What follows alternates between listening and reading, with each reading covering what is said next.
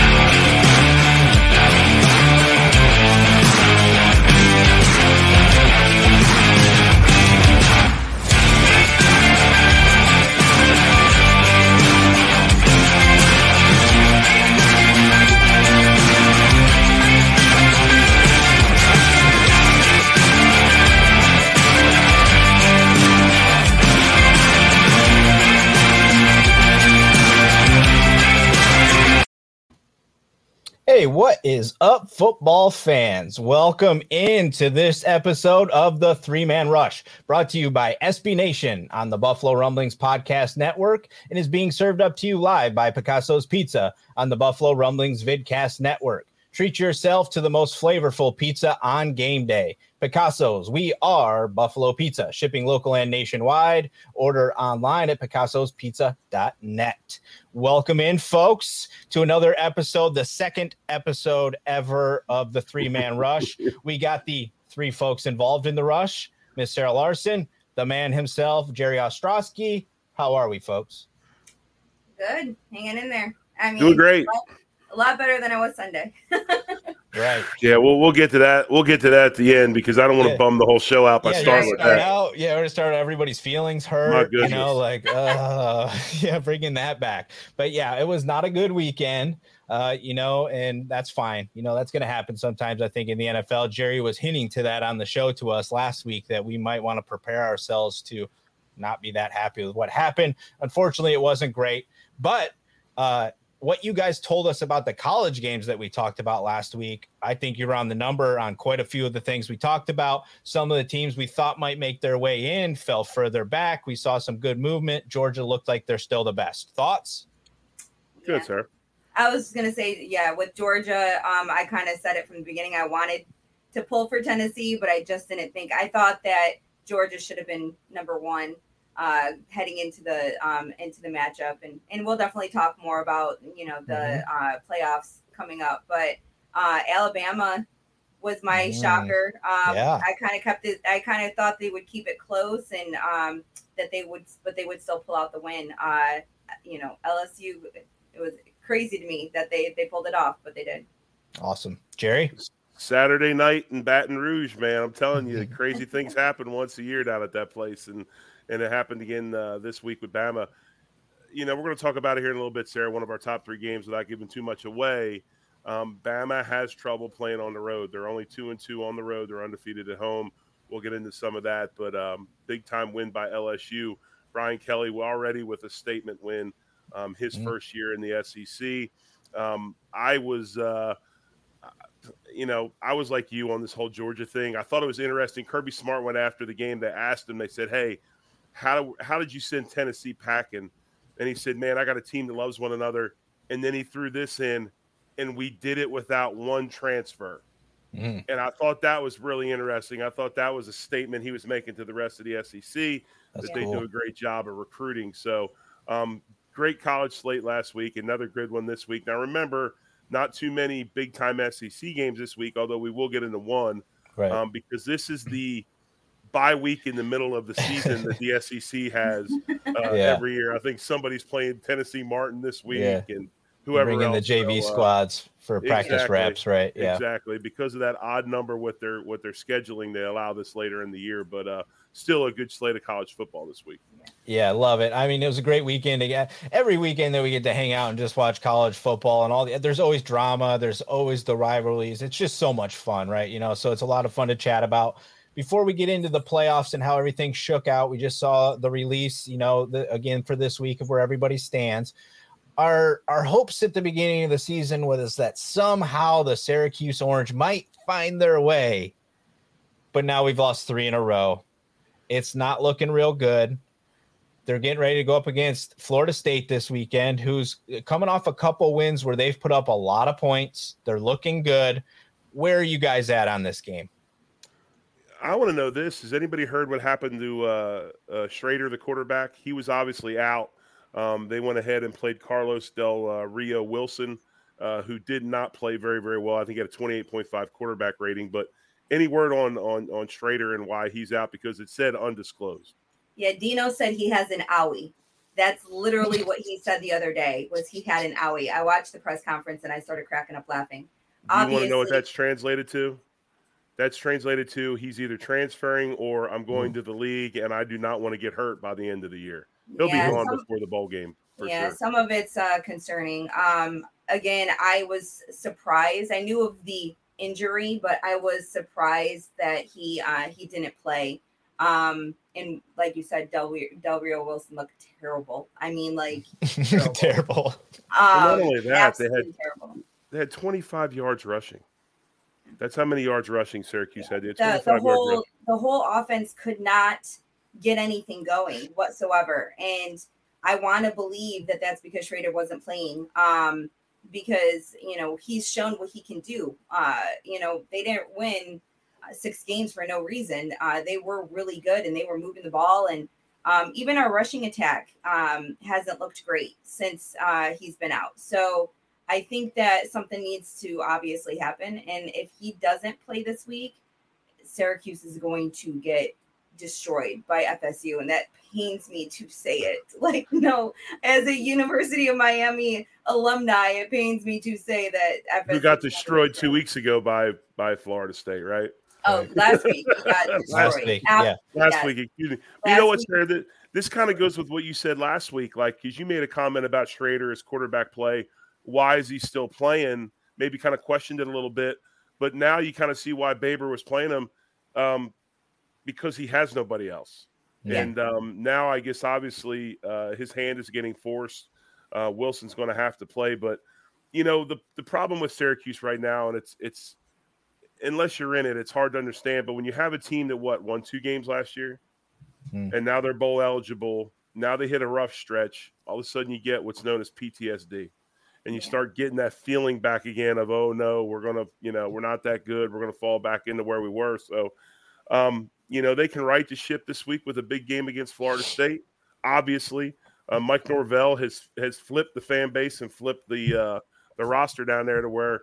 He had a rocky start, but they seem to like him now. He seems to be doing well. So I know Mike real well. He used to coach at Tulsa way back in the day, Central Arkansas guy. But that's for you, by the way, Colt. I love it. My name drop of somebody that I know within that game. I love it. Let's keep it going. I'm gonna try and stay list for you.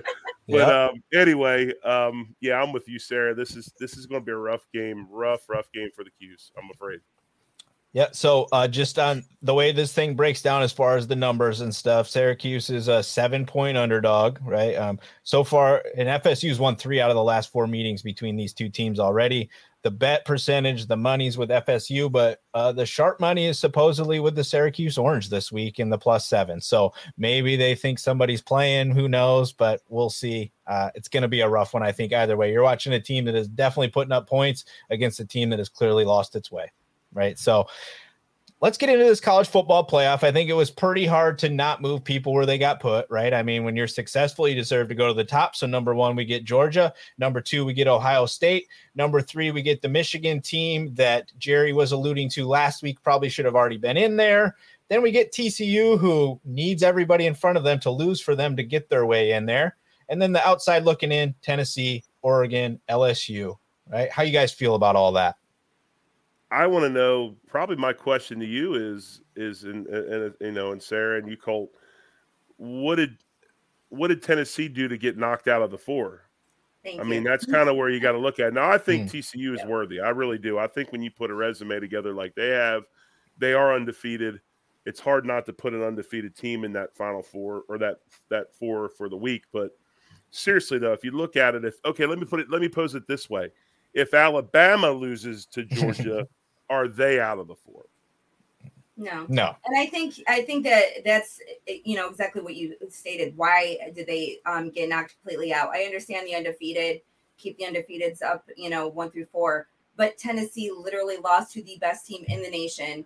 It is their only loss, and Right. they're the only team that has beat 3 ranked teams throughout the year already. And I believe 2 of those 3 are now in the top 10. So, because they beat Alabama and they beat LSU. So realistically, they beat 3 really good teams. I can't remember who the third team is. I want to say Pitt earlier in the season. So at this point in time, I hate the fact that they were knocked out. I would have had them at 4. I think that this week it's going to be shaken up again a little bit, where TSU or TCU will be playing Texas. So depending on how they, play, it could get shaken up again. But, I'm really surprised and kind of elated that Bama and Clemson are out. And it's the first time that one of them are not in the top 4 since the playoffs started. I had to literally go back and look.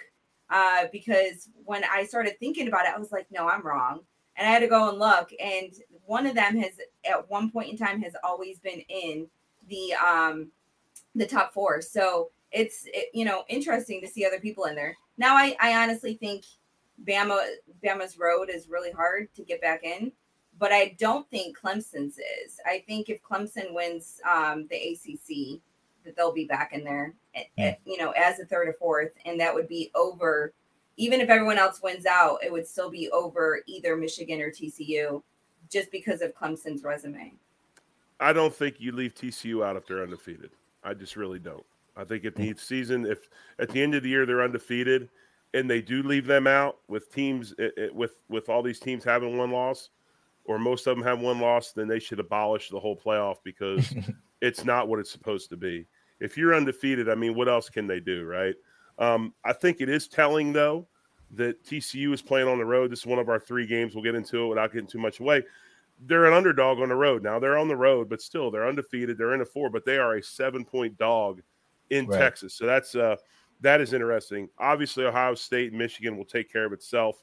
I'm kind of on Ohio State like we were last week on Georgia. I think they're really, really good.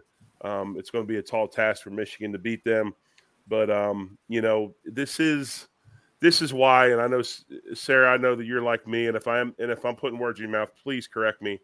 I hate this 4-team thing.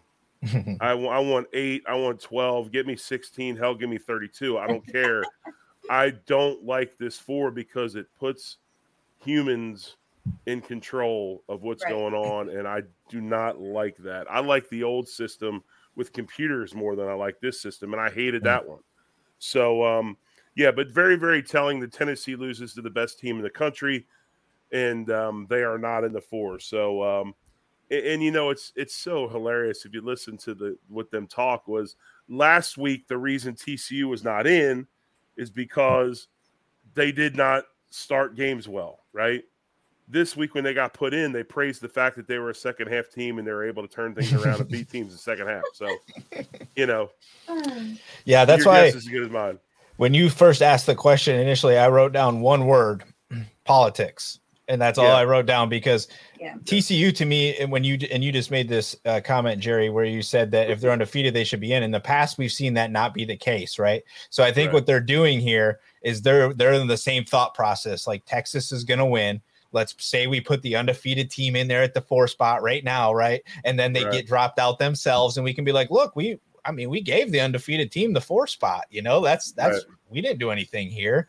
So it's all politics to me, but it's still fun. And I think it builds the drama, right? It builds up what we get. And it's kind of what we want. But I think Sarah probably wants to tell you there's 95 teams that she would like to have play before we get to 4. Sarah, where are you at on that? What's your number?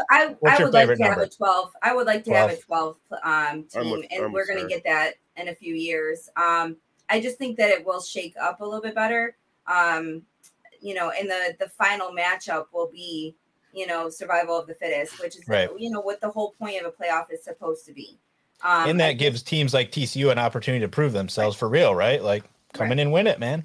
And I think TCU's problem is, kind of the style of play. Like you said, they're not coming in and starting strong. So their margin of victory is a lot less than what you have for like a Georgia and Ohio State and a Michigan. They're winning by a whole heck of a lot more points. And it makes them look like they're dominating their opponents. And TCU hasn't quite looked like they're dominating. Even though they're undefeated, I don't think that they look like they've been a dominant football team yet. So it'll be interesting to see them this weekend. All right, so let's get into it. Let's talk. We got 3 games we're going to hit on here that really could have a major effect kind of on the way this whole thing shakes out this weekend. We're going to start out with a game that's outside the window about a team that Sarah just loves to chat about. The number 9 Alabama Crimson Tide coming in they're at 7-2, and they're going up against number 11 Ole Miss, who's 8-1. Ole Miss is a 12-point underdog here. Where are you guys at on this game? Can we talk about the important things of this game first? Sure. Have either of you two been to the Grove yet for a tailgate? But before you leave this wonderful earth that we live on, you need to go to the Grove and experience game day in Ole Miss.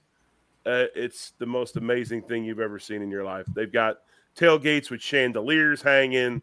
They've got balloon archways. And when I say balloon, I'm not talking just like regular balloons. I'm talking the Mylar balloons, like the $50 balloons, Right. And it's just an amazing production of people. And got to go down there this year and when Tulsa played them earlier in the season and experience the Grove, and it's second to none. But cool.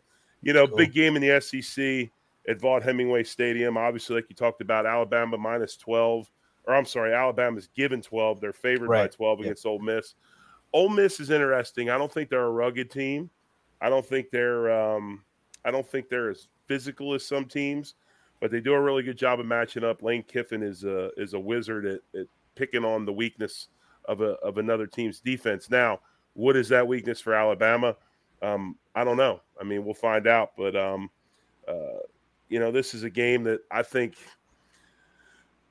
it looks like it's going to be a lot better than I think it will be. I mean, on paper, I think it's a much better game. I think even though Bama has trouble on the road, I'm leaning to Alabama in this game, and it could be a big win for them. Sarah? Yeah, I think if you're going to talk about what Bama's negatives are this year, it's really only one. It's the penalties. I think they're second to the worst team in the nation. I think I read something 129 out of 131 teams with their penalties this year, and I think that they've just been. Ironically, because with the Nick Saban team, you expect them to be disciplined, and they just have not been playing disciplined at all. And I think that the other problem is them playing on the road. I think that they have not, maybe it's their youth that, they're not quite used to playing on the road, or they're not up for that task. But it's been pretty interesting. Now, both of the games they've lost have been on literally the last play of the game. If you would have told me that LSU was going to go for it, for a 2-point conversion in overtime in order to win the game instead of tying it up and taking it to another overtime, I would have been like, yeah, right. Mm-hmm. Brian Kelly, the fact that he did that was, I was just shocked the fact that he was willing to go for it. And he did, and it paid off. They ended up winning because of it. But that goes to show Alabama's not as bad, as I want to say that they are. They, again, last play, both games. So I honestly think that Alabama, their one, problem with this game will be Ole Miss loves to run. And I think that they're doing it. I've watched a couple games this year where it's just, I think they have a freshman running back too. He's just running all over the place. Quinshawn Judkins is a star. Judkins, yes. He is a star. He's averaging 5.8 yards a carry, 14 touchdowns. And you are right. If they win this football game, he will have a big game because he is a star for sure. Yeah. So I think that if Alabama can control their run, then Ole Miss is going to have a problem. But if they can't, then Ole Miss I can keep it close. And I honestly think in the end they will keep it close, but not close enough. So I still think Bama's going to win, but I think that they're going to cover. 12 points close enough then. Okay. I think that one of the things with Ole Miss, though, if they do get it rolling, they have a quarterback named Dart, a kid from Utah, and they do have a lot of quarterback runs in their game. And he does get rolling a little bit. He can run the ball quite well. And so between him and Judkins, they can get things going pretty good. But, hey, going back real quick before we hop to our next game, did that 2-point play that LSU ran, did that look familiar to anybody? I didn't see the play. Okay, so they ran Jason Taylor's son. Yep. Was playing tight end. They ran Jason Taylor's son to the pylon, and he caught the ball at the pylon. But if you listen to Brian Kelly, they asked him about that play. It's the exact same play that Notre Dame ran last year, that the play was called a pass interference, and the 2-point conversion was nullified, and they lost the game. I can't remember who they were playing, but it was a huge game. They lost, but it was the exact same play. They run the two receivers inside. They create the natural pick. The tight end goes to the pylon, and they catch the ball on the rollout. And same exact play, but this time there wasn't any PI supposedly, and it worked. So pretty interesting. That's perfect. That's a great dig, right? That's just a great dig. Like, oh yeah, you guys should know it. So exactly. Real quick on the numbers here. So we talked about the 12 points. I know Sarah said she would stay with the 12 points. The bets right now and the money are on Ole Miss's side. Bama has won the last 5. They've covered 3 out of the last 5. Ole Miss comes in winning 4 out of their last 5, only lost to LSU, right? So this is a game that I think might fall closer than people think it's going to fall, right? So apparently the money and the bet percentage thinks so.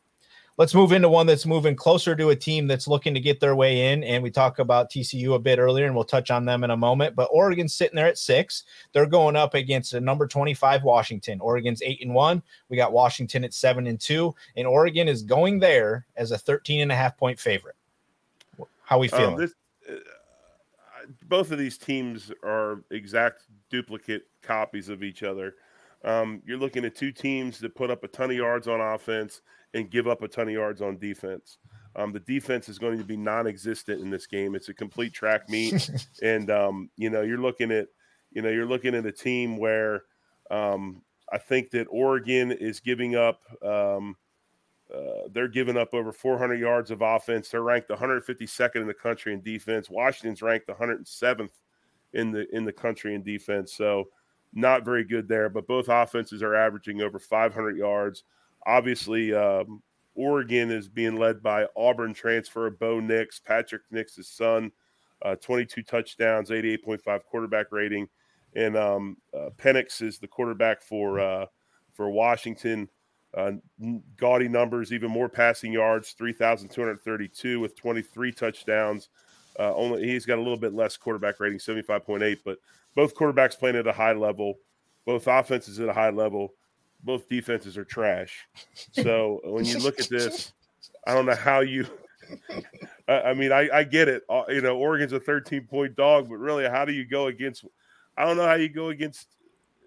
how you pick anybody in this game. I mean, seriously, it's like the two teams are playing each other. They're the exact same.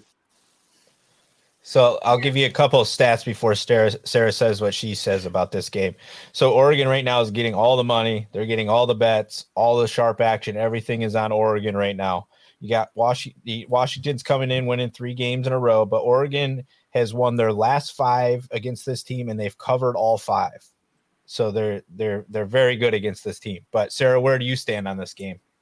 Yeah, I hate hearing that part because it makes me a little nervous because, I have watched, my dad was a UW, he was a Husky. So I definitely pay attention to the Huskies a lot. And, what Jerry was saying is true. Both of them are offensive teams and crazy offensive temes.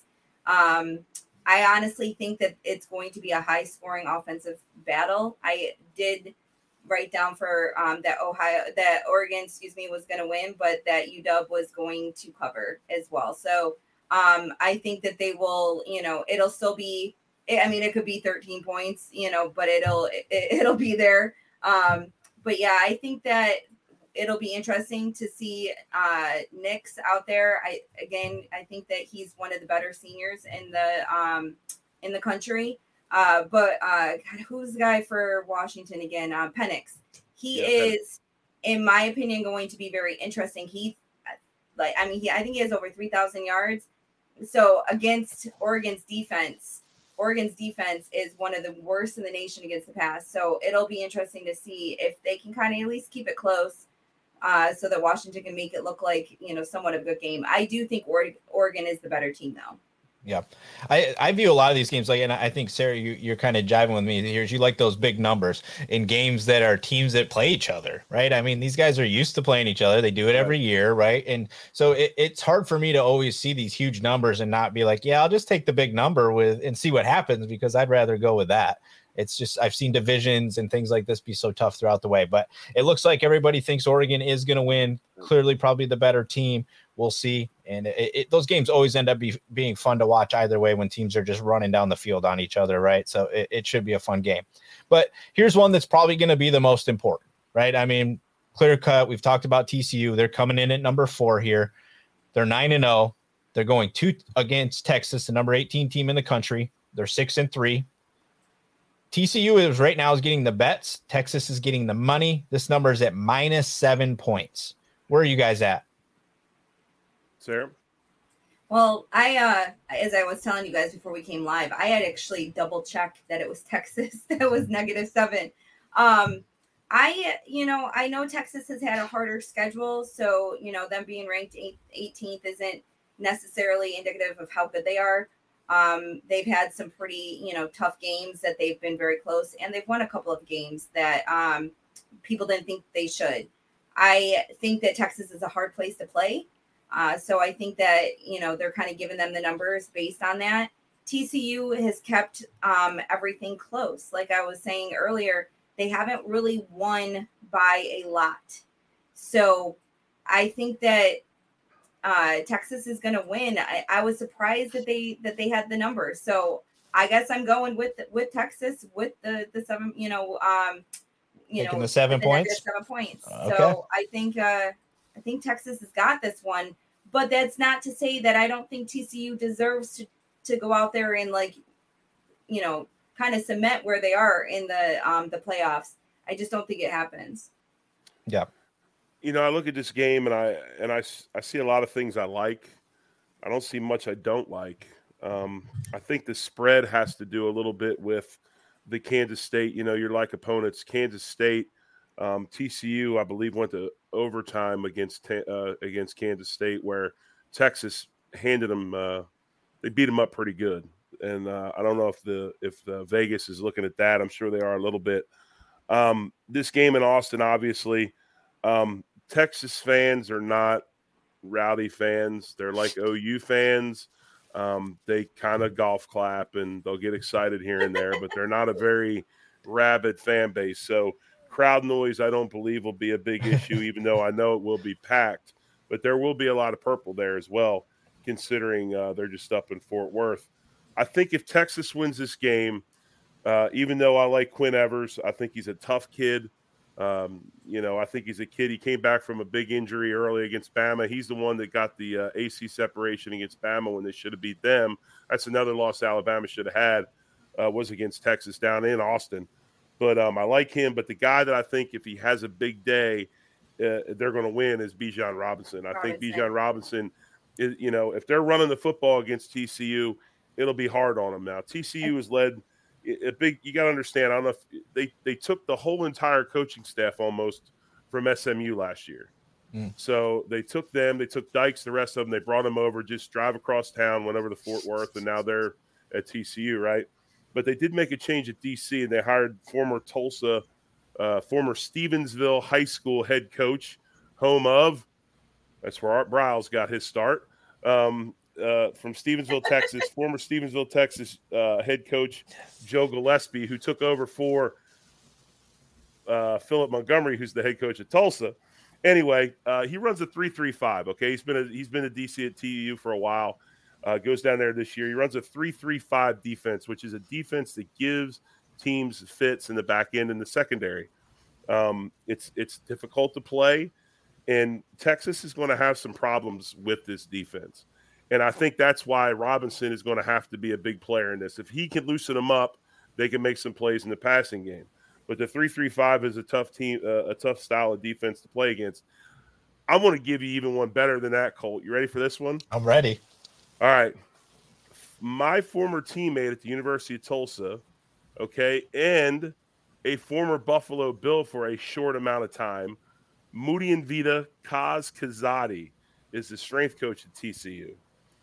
Good friend, and he's helped change that whole attitude down there in Fort Worth. So Duggan, big numbers, 24 touchdowns, just over 2,400 yards passing, 80.1 QBR rating, only 2 interceptions, the 24 touchdowns. That's a big deal.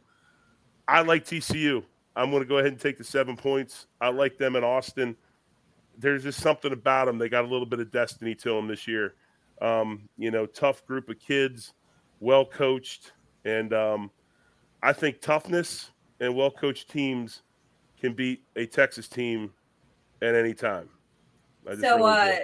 My opinion changed when I heard that Johnston for TCU was still suffering from his ankle injury. Yeah. So I think that TCU doesn't have a lot of offense that doesn't go through him. So if he's still injured and he's not playing, then I definitely think that Texas is just going to run a better offense, and that's why they're going to outpace them. But if he does play, it'll be interesting. I think it'll be definitely more of an interesting outcome.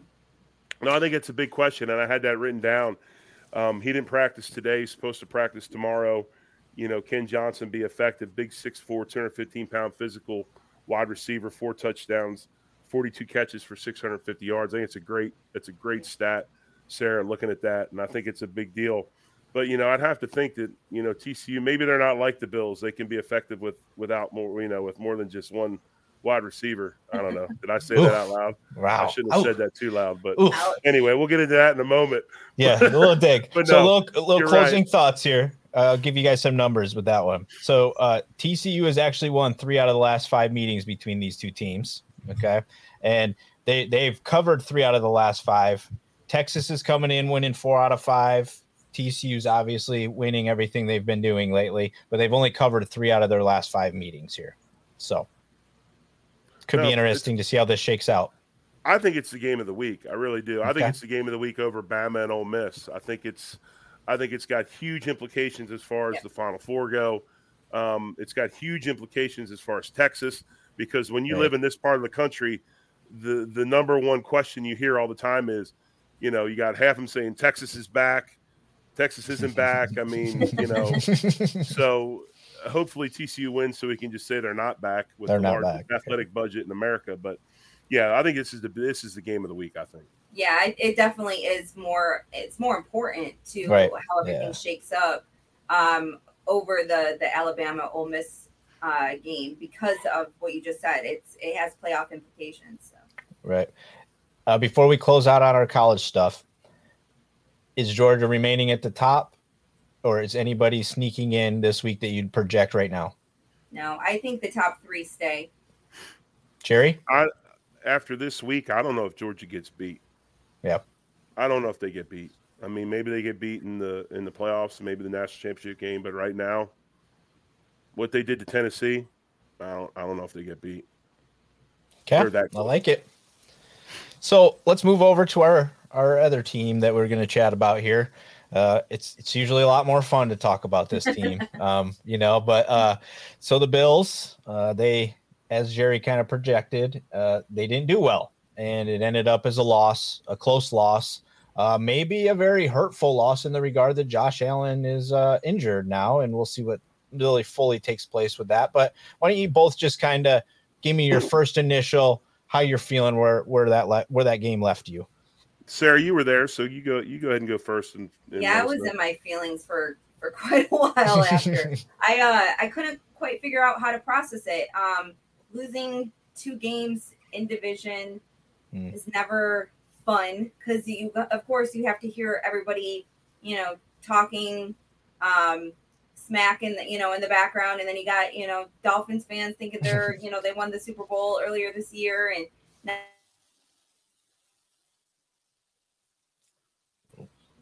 sorry. So now you got Jets fans thinking that they're better than they probably really are. But yeah, walking out of there, it was kind of like what happened. Josh wasn't Josh. And that was before the injury. He just didn't look like he was playing well. He wasn't reading. Of course he said he didn't see a couple of guys, but it didn't seem like he was processing coverages right. I felt like he threw the ball kind of carelessly a couple of times. But with that being said, I can't put it all on Josh because we have a lot of problems with our wide receivers right now. I feel like Diggs is the only one that's been showing up, and we have a problem with that, a huge problem with that. So we don't have a number 2 wide receiver. As much as we wanted to say Gabe Davis was it, consistency is more that we have to worry about, and the consistency has not been there. Jerry, I know you were chatting with me a little earlier. Where are you on this? Because I think you felt like this was going to happen. So. Well, first of all, I think the Jets are a good football team. I think people need to get off the Jets the Jets are trash. This is a 6-3 football team now that has a lot of early first round talent over the last so many years because of them being not very good. So they are extremely talented. And then the other thing is you got to look at the history of coaches. I mean, Robert Saleh he's a guy that's going to coach a rugged team. They're going to be physical. They're going to get after it. And they're starting to take that shape. But we are talking about the Bills that are the number 1 offense in the NFL, correct? Mm-hmm. Okay. Yes, and we are. Okay. And we are talking because before we start, I just want to make sure of that. And we are talking about the number 4 ranked defense in football, right?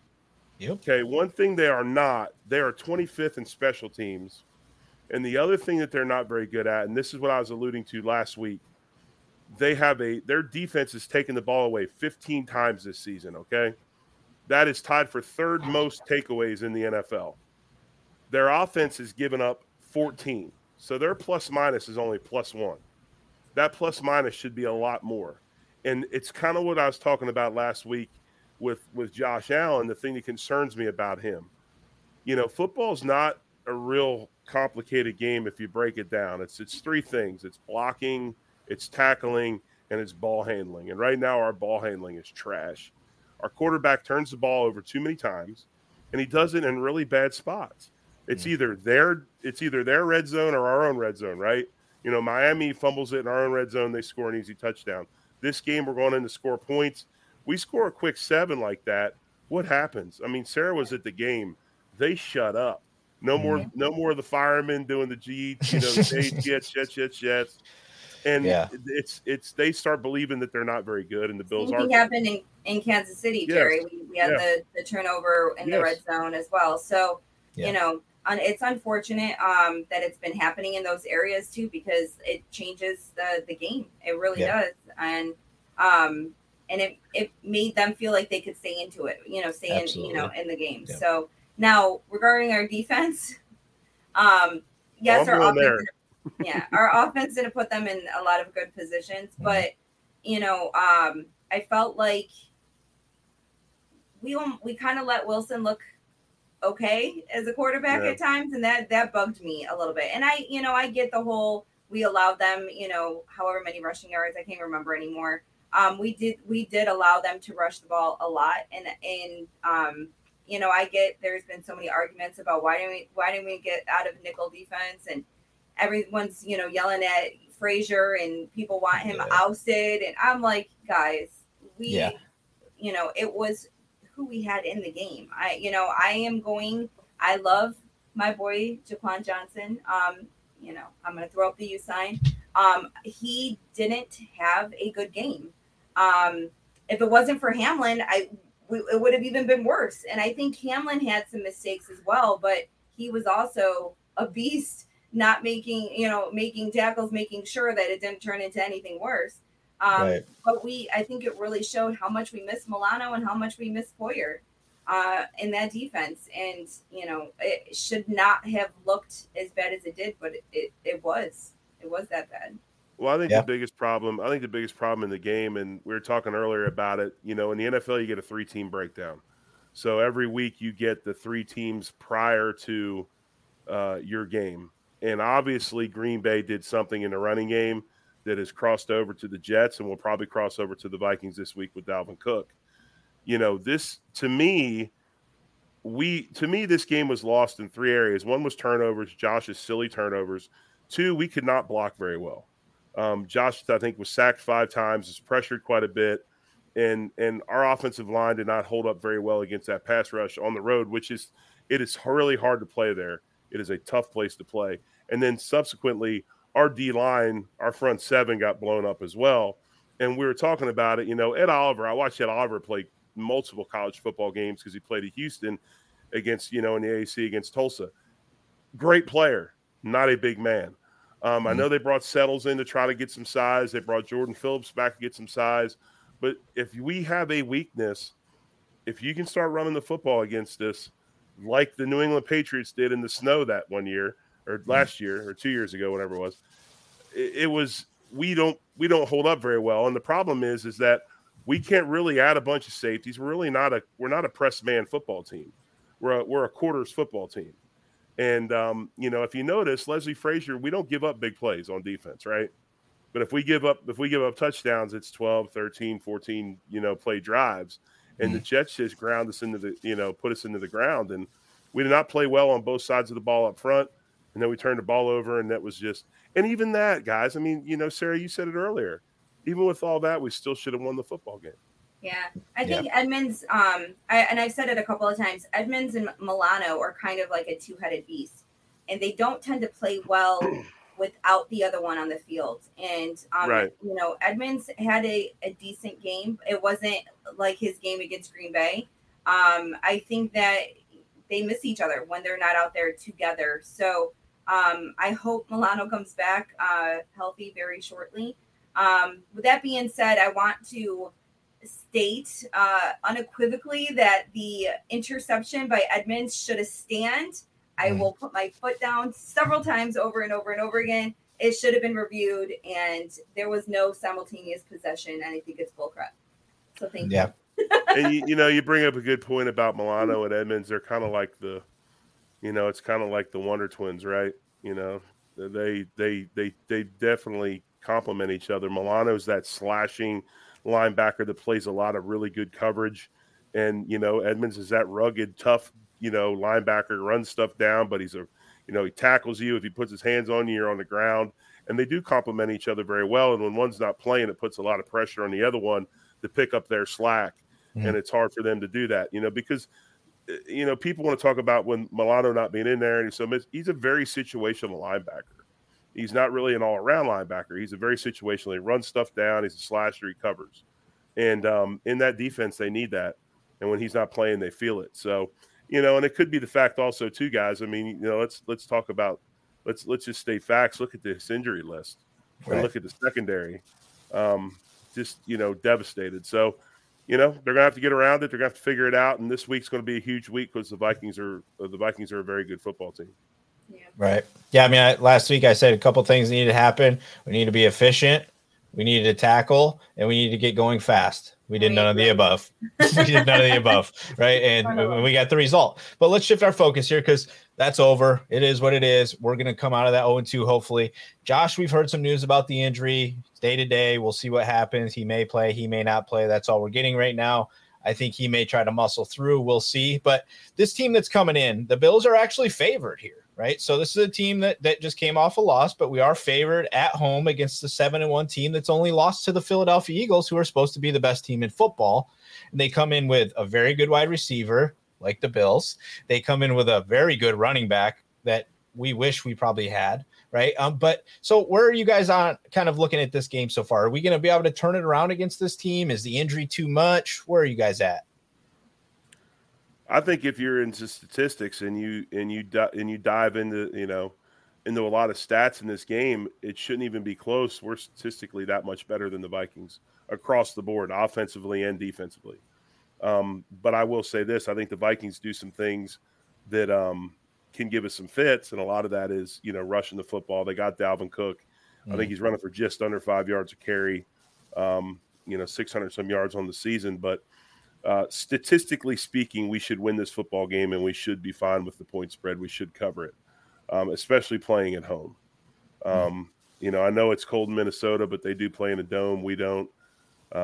I like the Bills here, whether Josh Allen plays or not. I think Case Keenum is a very capable backup.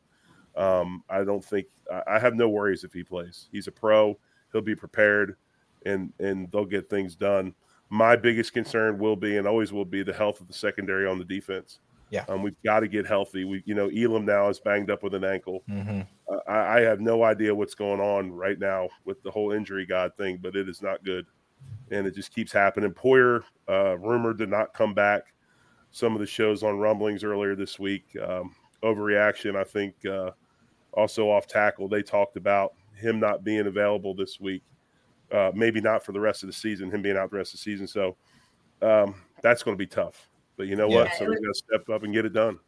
It was very interesting to hear Sean say that Groot is week to week, but Poyer is day to day. Day to day, so I was kind of like, oh, it kind of, perked me up a little bit to hear that him state different between the two. I think that has like some roster implications to it as well, right? Where they call it like day to day because he just might be, hey, we're done here, right? We're going IR the rest of the season. But I get what you're saying. It's weird terminology. Sorry, Sarah, keep going. Yeah, no. So, it'll be interesting to see what we do at this point in time. But we do have Rhodes on practice squad, so I have a feeling, they might end up having to call him up if Elam is not healthy enough to fully go. They might call him up anyways because we don't know. Even if Trey does play, we don't know how much he will play. It might be just enough to kind of get his feet wet, out there. It will be cold as well. So it's supposed to be good weather, but it's supposed to be like 34 degrees. Yeah.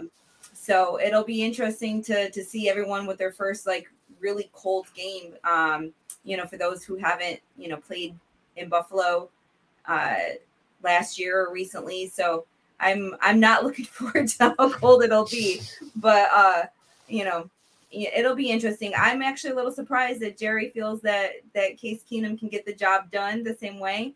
I watched him a lot during the preseason, and granted, he was just getting used to everything. But some of the people were tweeting today about him and Diggs' revenge tour against the Vikings. So it'll be kind of funny to see that happen. So I like. Even though it was a good tour for them, it was a good tour for them in Minnesota. Yeah, I want to believe that the Bills can pull it off. I just think that there is going to be a couple of things that they have to do. They have to protect the football. Number one, and that kind of goes every week, but we can't let stupid mistakes dictate that game. And we have to figure out how to either shut down Cook or Jefferson. One or the other. One of them has to be shut down. Is he Josh Allen? No, he's not going to be Josh Allen, but I think he's got a ton of starts under his belt in this league, and he can win football games. And I think, like I say, there's something to be said about having that consummate pro as your backup. Right. It happened nobody thought that Cooper Rush was going to win 3-4 games in a row down in Dallas, and he did, right? Because he's a guy that's prepared every week. He takes care of his body. He's going to go. So that's why I don't have a big issue. Is he going to jump over cornerbacks? No, he's not going to jump over cornerbacks, but he'll be fine. As far as Josh Allen goes, I think consensus, it kind of sounds like this might be a nerve issue more than a ligament issue.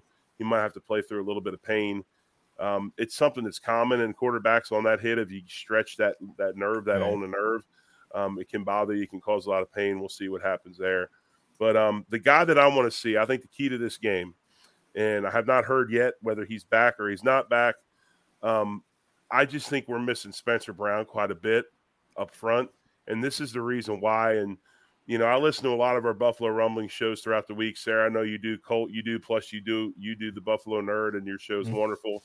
But I listened to Off Tackle with Fina I don't know. It gives me the feels listening to John talk all the time like he used to be, because we used to have lockers next to one another. Yeah. But John was bringing up the fact that when Spencer Brown's out, they don't have that tone setter up front anymore, that kind of nasty guy, that guy that's always, pushing after the play and grabbing a little bit of jersey here and cutting guys over there. And they don't have that up front, that tone setter. And Spencer's that guy. And I think they miss that. And hopefully he can play this week, because I think it'll do wonders to getting that offensive line going back again, because the other four feed off that energy. And so hopefully he's back. And I think that if he does come back, we should have a pretty good day up front. I think our rotation is better too when he's playing, because if not, then it's just Quessenberry all the time. And then you got to bring in, Bates, and I just feel like when he's in, then our backup is Quessenberry. It's just better all around that we don't have to see certain other people on the field all the time. So I hope that he's getting better, but I think he's missed 2 or 3 games now. Yeah, it's been since the Chiefs game. Yep. Yeah. The Chiefs game is when right before the, I don't want to say right before the half, but I think in the second I remember. quarter, rolled his ankle, and we haven't seen him since. He came out in the walking boot in the second half, so probably a high ankle sprain, which is the roughest one to come back from. But hopefully we see him soon, because I think the Bills up front miss him. Yeah, it's interesting that you say that, because if you think about who's on that line right now, it's 2 guys that came from one of the nastiest rushing teams in the NFL last year in the Tennessee Titans, right? So it's interesting that we don't have the energy, but it's because our philosophy is completely different, right? So we do need a guy that wants to be the guy that's going to come with the energy, because this team isn't built to be the run heavy energy. I wanted to ask both of you, I know we're getting close to the end of this thing here, but I did want to ask you, because one key thing for me is I do think Dean Marlowe needs to be elevated into the starting role this game. I think we try it out, because Johnson, his angles are pretty tough. His tackling looked pretty bad last week. So I think if we're going to be without Poyer again, I'd almost like to start leaning Marlowe and see what that looks like for this football team. But besides that, do you two anticipate, whether it's Josh Allen or I would absolutely say this happens if it's Case Keenum, do we see a more run-heavy offense moving forward for Josh Allen's arm? And because something's just clearly not right with what's going on with him right now, do we take this into, let's get him some space, let's run, let's get some play action, let's start over almost? Where are you guys at with that? Good, sir. Oh, I was just going to say, in the beginning of the season, I felt like that's what we were doing. We were doing a lot of those short yardage passes, trying to build up the yak. I know we talked about, that a lot in the off season, but it was more like, let's, do these 3 to 7 yard, dumps, and then they get the more yards, after the catch. So I feel like that's, probably where we should be landing, especially now getting Hines involved in doing that as well. I'd like to see him and Shakir out there a little bit more than McKenzie. Unfortunately for McKenzie, I just don't have any faith in him anymore. But I think that Singletary, once he gets going, he can have a really great game. And I think Minnesota's defense is good on paper, but I think that they also have not faced really an offense as good as Buffalo, unless you want to consider, Philadelphia, which they lost to. So I think that's how we can win the game, is those, the short yardage passes and getting Singletary going in the beginning. Jerry? I think the Bills are a little bit better than halfway, and they're a little bit better than middle of the league as far as rushing goes. They're ranked 13th in the league. I think they rush for about 125 yards a game. You look at their passing yards, obviously they're up there, 3rd in the league. Total yards, 2nd in the league. But the thing that I'm worried about, and I think it's why you've got to go ahead and try to establish the run if Keenum's playing, because I'm not as worried about it if Josh Allen's playing. But if Keenum's playing, we're first in the NFL in 3rd down conversions, okay, at 52%. A lot of that is Josh Allen with his feet, right? Josh Allen makes a tremendous amount of 3rd downs on his own. And without him playing, that's where I think we have issues. So therefore, it's the old football cliche, 3rd down, we want to be 3rd and 6 or less. 3rd and 6 or less, right? And that's the big number, because we feel like if we're 3rd and 6 or less, we got a high probability of making 3rd down. We can run the ball, we can pass the ball. There's a lot we can do. So I think we will see a little bit more of the running game if Keenum's playing. honestly, if Josh Allen's playing, he's telling them that he's fine and he's good enough to play. And I would much rather have 80% Josh Allen than 100% probably almost every other quarterback in the league, right? Mm-hmm. So Josh Allen at 8% is still phenomenal. So I really don't know if you see that much of a difference if he plays with his elbow being the way it is or not. I mean, his legs aren't hurt. Yeah. He's not concussed. Right. He's not concussed. We don't And have I don't think, and Jerry, to your point, I mean, 2 points. Us being middle of the pack for rushing, the problem there is that's because of Josh. So if Josh doesn't play, all that burden then falls on Singletary and Cook and now Hines. But when it comes to Josh, he wants to play. And if he can play, he will play. And even if it's painful, he'll play. My biggest concern is whether or not him playing can further the injury. So that's the only thing that I want to, I hope he's listening to people about, because, it is, halfway through the season. We would rather have him take a week off and be ready for this, the rest of the year, rather than him going out there and doing something that will take him out for multiple games. So I'm paranoid that he's going to miss the game, but I'm also kind of applauding if he does, because at the same time, like I said, I just don't want him to have it become worse. Right. UCL ligaments do not heal. It's kind of like an ACL. I mean, if you tear it, it's torn. If it's blown, it's gone. You have to get a replacement. You have to get Tommy John surgery. That's the ligament we're talking about. So if it's stretched and there's a little bit of fiber damage, yeah, that's fine. That can heal and everything else. But if that thing is torn to some degree to 50% or whatever, you might as well go ahead and sling it and see what happens until it goes all the way.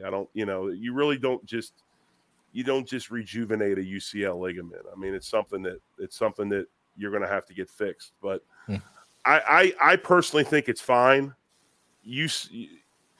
The dime that he threw at 7. Well, yeah, just going to say that he did throw the longest pass ever in NFL history right after that. Thank you. Okay, you've already got yes, you've already got that stat. Yeah. I mean, think about it. The ball that he threw, which it was a dime. Davis could have caught, it was not. And I said it earlier. If it was vice versa and they called pass interference on the Bills, I'd have been pissed. I didn't think that was PI. What I thought it was a well-placed ball through the arms of an NFL receiver that should have caught the ball. It hit him right off the face mask. Yeah. Yes, it was like I don't think he could have placed it any better. Yeah, from that throw, where he was. Right. I mean, so I don't think he's got a ligament damage or big tear, so to speak. I think he's got that nerve irritated because it sounds like he has a history of doing that. He does from 18. That's what I was going to say. Do you guys think he'll have that brace on that he wore in 18? The brace when he had the partial. I think he had a partial tear or a stretch of that ligament back in his rookie season. So, my only concern, and actually, to be honest with you, Jerry, I thought that if it's a partial tear, it could heal. If it's partial, but it's never going to heal all the way back. It can scar up and everything, but it's never going to be the same. Gotcha. So, I mean, if that's the case, you might as well go for it then, but with that throw, people are saying partial tear, but, a lot of people are saying they don't think he would have been able to throw that if it was partially, torn. So, I said maybe it was just the adrenaline that, but people are like, no, your mechanics are just off if it's a torn ligament. So, they probably wouldn't have been able to get it that far if it was. So right, and when I people use the term tear, but a tear can be going from here to there. I mean, it doesn't. I'm talking about actual disruption and of fibers.